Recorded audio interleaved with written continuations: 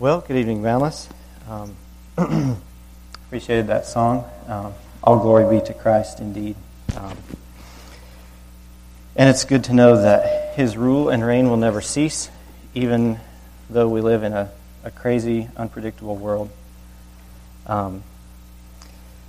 Anyway, for a couple weeks over the Christmas break, Clay taught a series on the fear of man. A lot of you were here for that, some of you weren't.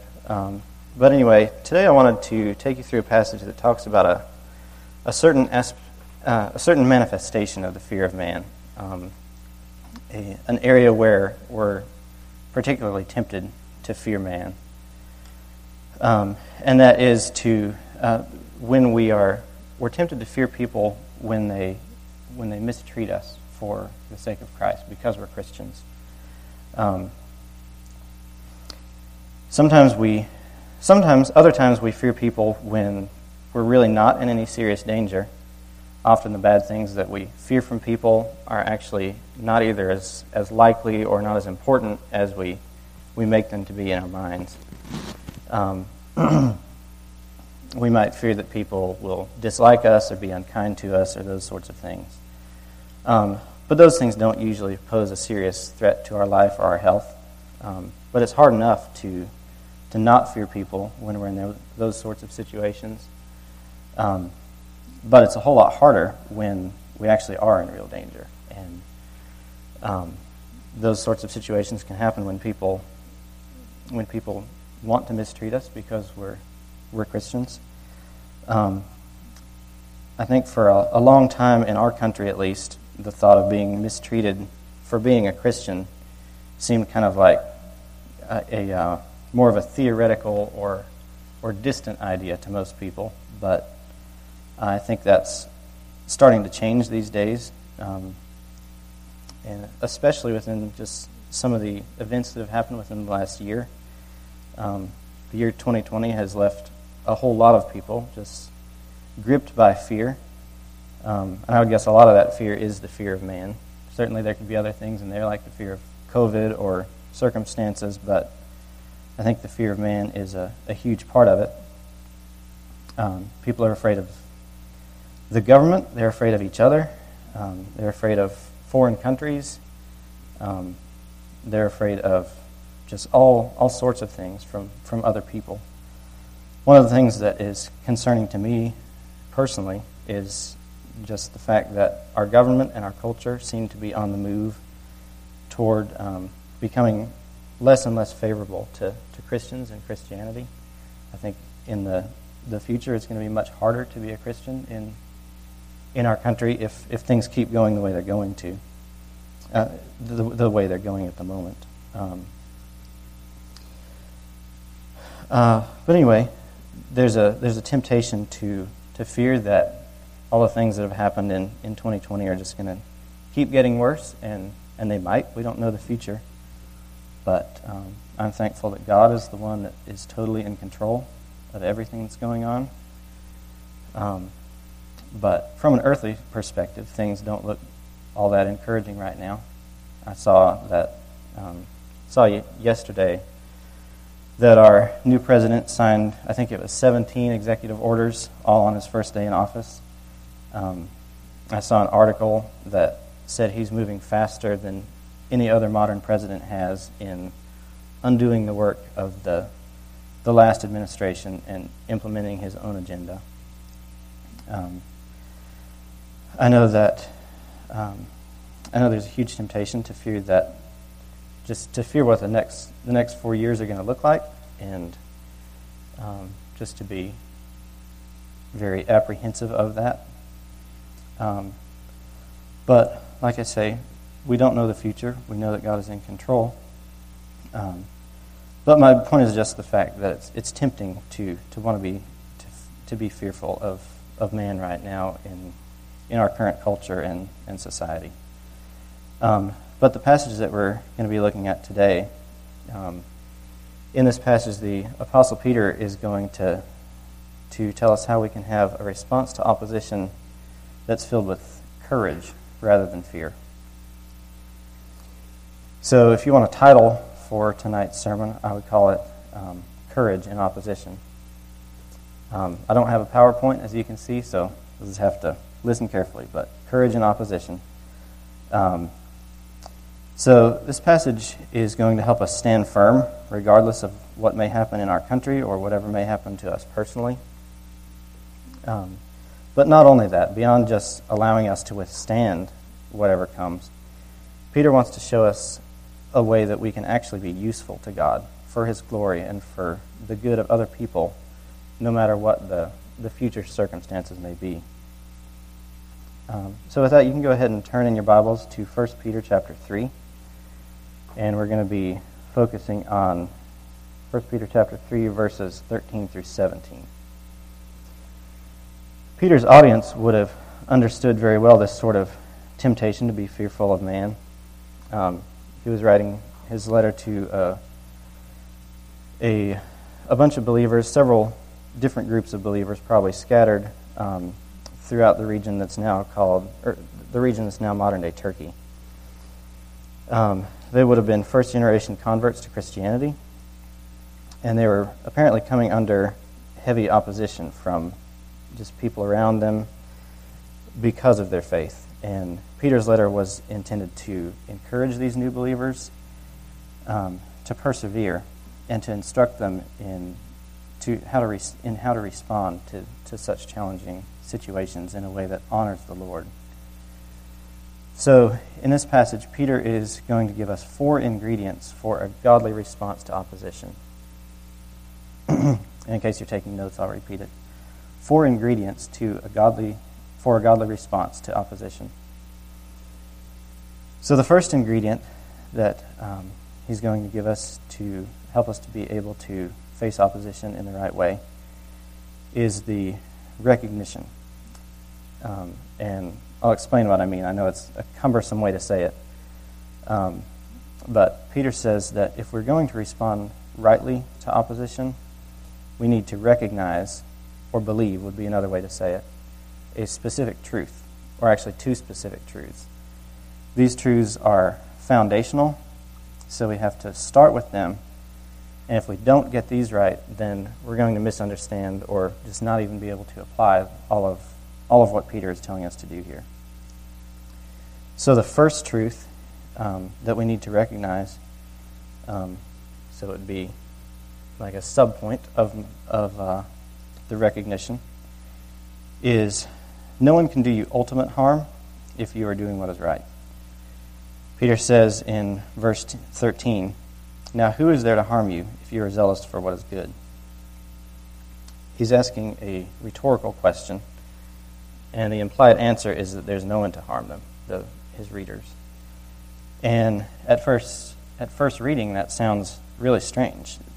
You're tempted to just be to not know what he's saying there. Like, who is there to harm you? Really? Peter's not dumb or ignorant or insensitive. He knows that there are plenty of people both for his both for his original readers and for us who really can do a lot of physical harm to us. And he's not being naive or insensitive when he says this. He's pointing to a greater reality, than people doing us physical harm. Verse 14 explains a little bit better what Peter's talking about. He's not saying that we'll never suffer at the hands of people. Instead, he's saying that even if we do suffer, we will not be ultimately harmed, because God has promised to bless us in spite of suffering. And I'll explain in a minute what the blessing means. But before we move on to talking about the blessing, I think it's worth pointing out the fact that we're so prone to believe that people actually can harm us and to fear them because of it. That's why Peter mentions it here. Peter is telling us that we really have no reason to fear people. It sounds crazy, but it's true. So when we start to fear that people will harm us, we need to ask the question, what lies am I believing, and what truths do I need to be believing to help me just counter that tendency to fear people. So I just thought of a couple common lies that we're tempted to believe. You could add a lot more to the list, but here's just a couple. So the first lie would be, having someone hurt me is the worst thing that can happen to me. Or to say it another way, mistreatment by other people is so bad that I need to avoid it at all costs. And the truth that we need to be believing to counteract this is that sometimes mistreatment by other people can actually be the very tool that God uses as our loving Father to discipline us and make us holy. It says in Hebrews chapter 12, verses 10 through 11, "For they disciplined us for a short time as seemed best to them." That's talking about earthly fathers, and he's making a comparison. "But he," talking about God, "disciplines us for our good, that we may share his holiness. For at the moment, all discipline seems painful rather than pleasant. But later it yields the peaceful fruit of righteousness to those who have been trained by it." And in the context of Hebrews 12, the discipline that he's talking about is mistreatment by other people, and God uses that as a tool to make us more like him. The second lie that I thought of that we often tend to believe is that God must get me out of this trial because there's no way he can get me through it. And the truth that we need to be believing in this, to counteract this lie, is that we're eternally secure in Christ. No matter what happens to us in this life, yes, people can hurt us and even kill us in this life, but God can and will take care of us, and even if that does happen. 1 Peter 5, verses 10 and 11 say, "And after you have suffered for a little while, the God of all grace, who has called you to his eternal glory in Christ, will himself restore, confirm, strengthen, and establish you. To him be the dominion forever and ever. Amen."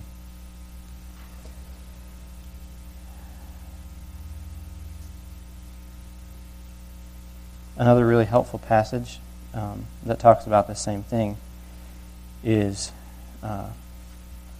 Romans 8:31 through 39. He says, "What shall we say then to these things? If God is for us, who can stand against us? He who did not spare his own Son, but gave him up for us all, how will he not also give us graciously all things? Who shall bring any charge against God's elect? Is it not God? It is God who justifies. Who is to condemn? Christ Jesus is the one who died, more than that, who was raised, who is at the right hand of God, who indeed is interceding for us. Who shall separate us from the love of Christ? Shall tribulation, or distress, or persecution, or famine, or nakedness, or danger, or sword? It is written, for your sake we are being killed all day long, and are regarded as sheep to be slaughtered. No, in all these things we are more than conquerors, through him who loved us. For I am sure that neither death, nor life, nor angels, nor rulers, nor things present, nor things to come, nor powers, nor height, nor depth, nor anything else in all creation will be able to separate us from the love of God in Christ Jesus our Lord." This is how Peter can say that there is no one to harm us. It's because God has promised that he will always take care of us, even if he does allow us to go through unbelievably hard trials. And this brings us to the second truth that we need to recognize, which is blessing is promised in spite of earthly suffering. Blessing is promised in spite of earthly suffering. That's in verse 14a. "But even if you should suffer for righteousness' sake, you will be blessed." God has promised to bless those who endure suffering for him. He will. We can rest secure in his promises.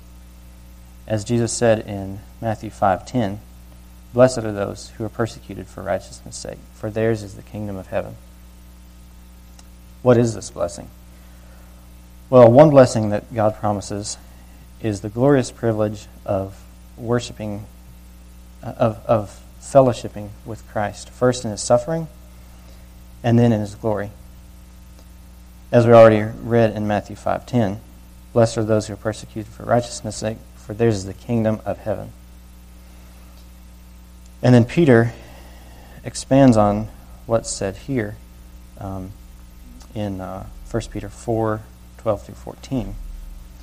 Beloved, do not be surprised at the fiery trial when it comes upon you to test you, as though something strange were happening to you. But rejoice insofar as you share Christ's sufferings, that you may also rejoice and be glad when his glory is revealed. If you are insulted for the name of Christ, you are blessed, because the Spirit of glory and of God rests upon you. Although we don't desire suffering, if we do end up being called to suffer for the sake of Christ, we can rest assured that since Christ suffered for us, as we suffer for him, we get to fellowship with him in a deeper way than we could otherwise. Although our sufferings never save us or add anything to what Christ did for us, they do help us see in a deeper way just what Christ went through for us, and we're able to fellowship with him in that. Suffering should cause us to grow in our gratitude to God and our reliance on him to sustain us through the difficulty. And in the end, we will get another blessing. We will get to fellowship with Christ, this time not in his suffering, but in his glory for all eternity. We will share with Christ the immeasurable inheritance that he has, as he has given dominion over the entire universe. Most of all, though, we will be with him in unbroken, unhindered fellowship that will infinitely surpass even the best and closest fellowship that we could ever have here on earth. So, just to summarize where we've been so far, the recognition. There are two things that we need to recognize. First one is that no one can do us ultimate harm if we're doing what is right. And the second one is blessing is promised in spite of earthly suffering.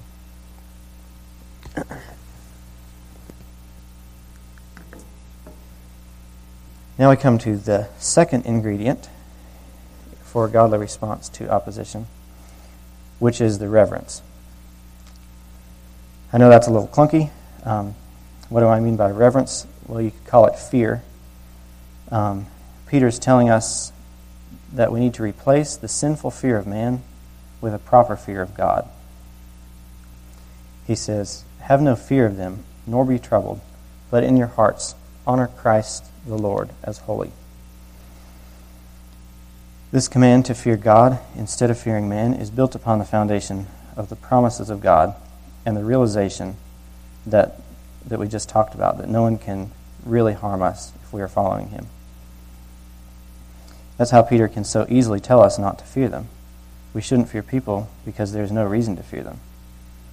Instead of having sinful fear and terror of other people, we should have a righteous fear and reverence for God.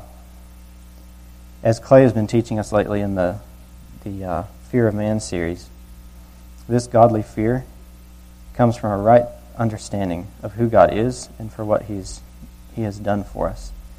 And that is the remedy for sinful fear of man. This section of our passage is nearly a direct quote from Isaiah 8:12-13. And in that passage, God was telling Isaiah not to fear not to fear when the kingdom of Judah was coming under attack by the allied kings of Israel and Syria. God said to Isaiah something very similar to what Peter says here. He said, "Do not call all conspiracy all that this people calls conspiracy, and do not fear what they fear, nor be in dread. But in your hearts, but the Lord of hosts you shall honor as holy. Let him be your fear, and let him be your dread." So God is the only one worthy of our fear, and He's ultimately the one in control of the people that we are tempted to fear. As Jesus said in Matthew 10:28, "Do not fear those who kill the body, but cannot kill the soul. Rather fear him who can destroy both body and soul in hell."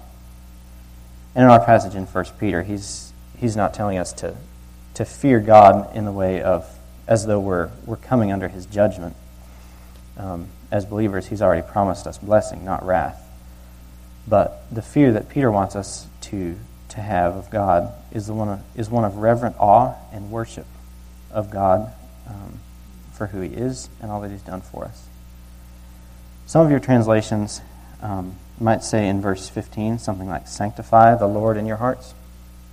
That's not a bad translation, but it can be a little bit confusing for an English speaker. We tend to think of sanctification as something that God does to us, not something that we do to God. But both the Hebrew word that was used in the Isaiah passage and the Greek word here in our 1 Peter passage have the basic meaning of setting something apart. And that means setting something apart as holy. And that would be the opposite of something being... For something to be holy is the opposite of something being common or profane. So when God sets us apart, he's actually making us holy, because we're not holy until he does that. But when we set God apart as holy, we don't make God holy because he already is. Instead, when we set God apart, we treat him as holy because he is. Another way to say it would be that we acknowledge God's holiness and treat him accordingly. And that's the kind of fear that Peter's talking about here. So, how should this kind of right fear cause us to respond? Well, it should cause us to run to God for his protection and care and mercy. Luke 12:4-7 says, "I tell you, my friends, do not fear those who kill the body and after that have nothing more they can do to you. But I warn you whom you shall fear. Fear him who after he has killed has authority to cast into hell. Yes, I tell you, fear him." And then he says something you wouldn't expect. He says, "Are not many sparrows sold for 2 pennies? And not one of them is forgotten by God. Why, even the hairs of your head are all numbered. Fear not, you are more valuable than many sparrows." I love how this passage highlights the fact that we do fear God, and that fear of God and trust in his love and care for us is where we go to find our peace and help us not to fear man. Another thing that righteous fear of God does is it causes us to resist the temptation to retaliate when we are treated unjustly, and instead just to trust in God's justice. Another passage in 1 Peter chapter 2, verses 21-23 says, "For to this you have been called, because Christ also suffered for you, leaving you an example, so that you might follow in his steps. He committed no sin, neither was deceit found in his mouth. When he was reviled, he did not revile in return. When he suffered, he did not threaten, but continued entrusting himself to him who judges justly." So we can learn to patiently endure suffering as we look to the perfect example of Christ. And like Christ, we can trust in God, who vindicates us at the proper time. We don't need to retaliate or seek our own justice in sinful ways from those who hurt us, because God's justice is coming, and we can rely on that. So we've talked about the recognition that we need to have, the recognition that nothing will ultimately, don't need to fear anything, the fear of man. And then we talked about the reverence that we need to have for God, both as a holy God and as a loving Father, as opposed to being sinfully fearful of people. So next we're going to look at what we are practically supposed to do about it.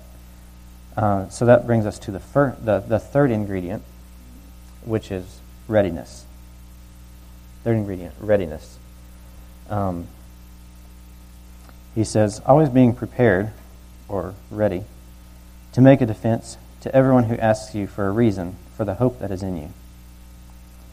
Peter says that we should live in a constant state of readiness. We are supposed to always be ready to tell people about the hope that we have in Christ. Now, before I go into detail about what that means, I want to just try to clear up a little bit of misunderstanding that a lot of people have about this verse. You might have heard people use this passage before in ways that try to make a case that we need to know a bunch of logical arguments or scientific evidences to prove the existence of God or prove the truth of the Bible. When it says always being prepared to make a defense for everyone who asks you a hope of the reason that is reason for the hope that is within you. A lot of classical apologists use this verse to say that we need to be educated enough to debunk all the arguments that unbelievers raise when they try to disprove Christianity or raise objections against it. But that's not what Peter's talking about here. Though that's not necessarily a bad thing to do, that's not Peter's point. Peter isn't saying that we need to be ready to prove the existence of God to people. He's telling us that we need to be ready to tell people about the hope that we have in Christ. I'm not saying that logical arguments or scientific evidences are of no value. They can be edifying and encouraging to us as believers, but they don't have the power to convert people in and of themselves, because people, until they're saved, are dead in their trespasses and sin. These evidences or logical arguments can strengthen and encourage our faith. And I'm not even saying that they have absolutely no value for talking to unbelievers, but we just need to remember that the only thing that convert people is the gospel and the Word of God. So, just the point that I'm trying to make is that you don't necessarily have to know the rational or evidential arguments for God. And if you don't do that, if you don't know those things, aren't educated well in that, you're not going to be disobeying this verse. But what you do have to do, and what this verse is telling us that we need to do, is we'd better be ready to tell people about the hope that we have in the gospel. So what Peter is actually saying here, when he says, always being prepared to make a defense to everyone who asks you for a reason of the hope that is within you. He says the reason that we can have a rock-solid hope that stabilizes and grounds us, even in the hardest of circumstances, is not in a bunch of intellectual philosophies or scientific evidences, but in the sure and totally reliable promises of God. So if we're going to be ready to tell people about our hope, we need to make sure that we know what biblical hope is. In the Bible, hope isn't just a strong desire for something to happen, but it's a confident trust that thing actually will happen. So what's the thing that is going to happen that Peter tells us we need to be ready to tell people about, that we're hoping in? Peter doesn't really tell us in this passage what that hope is, but that's because he's already told us earlier in the letter. Look at chapter 1, verses 3 through 6. Peter says, "Blessed be the God and Father of our Lord Jesus Christ. According to his great mercy, he has caused us to be born again to a living hope." There's that hope. through the resurrection of Jesus Christ from the dead, to an inheritance that is imperishable, undefiled, unfading, kept in heaven for you, who by God's power are being guarded through faith for a salvation ready to be revealed in the last time. In this you rejoice, though now for a little while, if necessary, you've been grieved by various trials. And then it goes on in verses 8 and 9 to say, although you have not seen him, talking about Christ, you love him. Although you do not now see him, you believe in him and rejoice with joy that is inexpressible and filled with glory, obtaining the outcome of your faith, the salvation of your souls. So, this salvation and inheritance that he's talking about is the reason for our hope.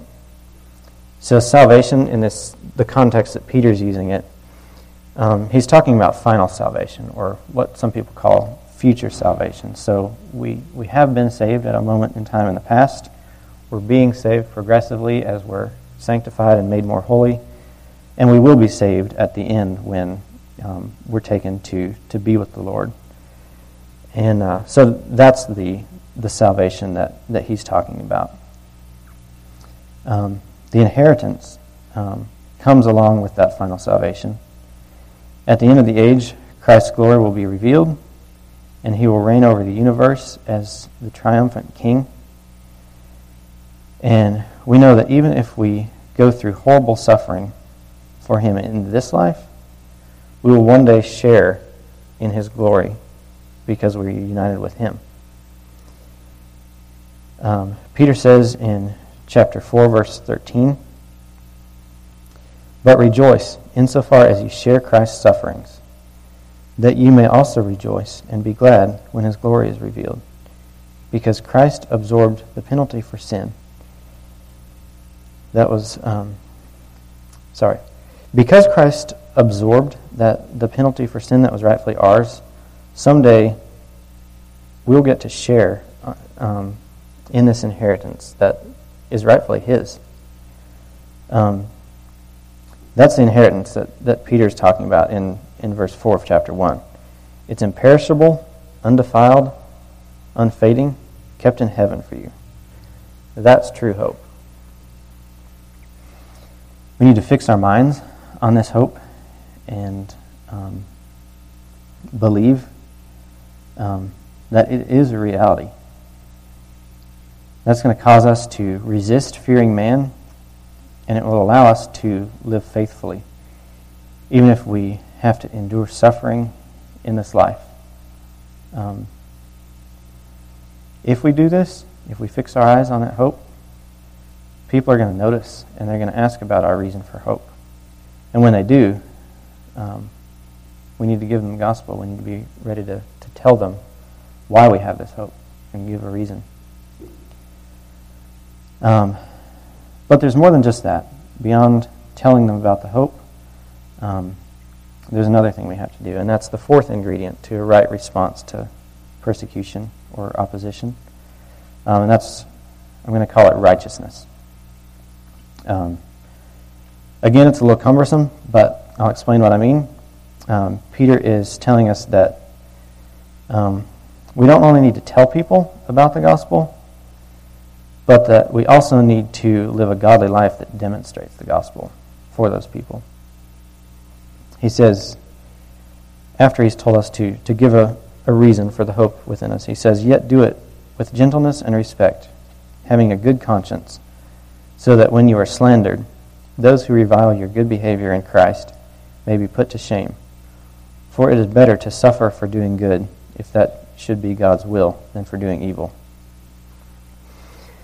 So, first Peter says that we need to be righteous in our speech. He says, yet do it with gentleness and respect, as we're giving an answer to people. And the next, he says that we need to be righteous in the way that we live our lives. He says, having a good conscience, so that when you are slandered, those who revile your good behavior in Christ may be put to shame. Peter's just gotten through telling us And the last ingredient, the third ingredient that we talked about, that we need to be ready to tell people about the hope that we have in the gospel. And now he's just telling us that we need to live a godly life that backs up what we say. It's important to notice the order that Peter puts these two things in. Telling people about the gospel is supposed to be the main thing. You might have heard the saying before, preach the gospel at all times, use words when necessary, but that's just not a true statement. We can't preach the gospel in any other way than with our words. So we need to make sure that we don't think that all we have to do is live a godly life in front of people. We need to actually tell them. A godly life is an important part of what we do, but that alone isn't enough to convert someone. But that godly life is very important. The wonderful news is that God actually uses our godly and faithful witness in people's lives. Look at what Peter has to say about this earlier in the chat in the letter. In chapter 2, verse 12, he said, "Keep your conduct among the Gentiles honorable, so that when they speak against you as evildoers, they may see your good deeds and glorify God on the day of visitation." And then in chapter 2, verse 13, he starts telling his readers to submit to authority for God's sake.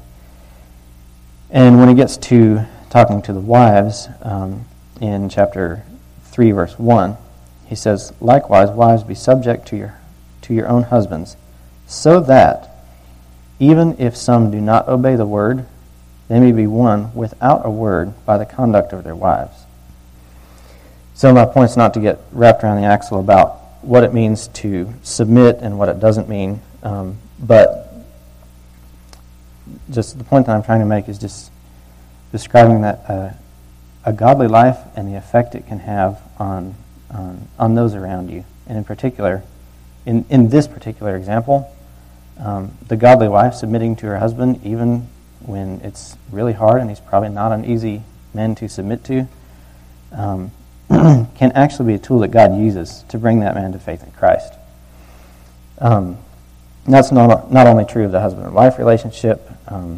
We need to live a godly life in all our relationships. And when we do this, as we do this, we tell people about the gospel. We just need to keep being faithful and keep believing God's promises that His word won't return void. So we keep telling people about the gospel, and we live a godly life that backs it up. And that's very compelling to people. And we need to not forget that this whole passage is in the context of opposition for the sake of Christ. So when people hate us and mistreat us because we're Christians, even people close to us, like an ungodly husband in this example, and when instead of retaliating, we take it patiently and fix our hope firmly on God and live in a godly manner, that brings so much glory to God. And it's one of the most compelling things that we can do to win unbelievers to Christ. The opposite of this right response to mistreatment would be one where we retaliate and just seek to fight fire with fire, and where we harbor anger and resentment against whoever is mistreating us, or one where we are obsessed with self-protection or motivated by the fear of man. Or another wrong response would be to slander and complain about those people behind their backs. Can you think of any examples that you've been tempted to respond in the wrong way within the last year or so? I know I can. Any national or state leaders' names come to mind when you think about that? I'm not at all saying that we need to, that we shouldn't work to counter injustice whenever we encounter it. And I'm not saying that we shouldn't speak truth about the really concerning things that are going on in our country and in our culture. But as we do those things, we need to make sure that we do it in a way that is filled with hope, with a clear conscience, in the fear of God and not of men. We can do this because Peter says that there is no one who can really harm us if we do what is right. So that brings us back full circle. We need to live with this godly reality, with this reality in mind, that we are perfectly safe in God's will, and that blessing is promised to us, even if we do have to suffer for Christ. Armed with that truth, we can be enabled to fear God rather than man.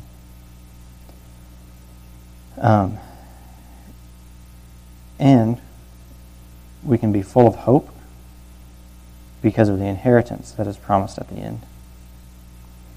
And all of this will cause us to live the right way, even in spite of very hard circumstances.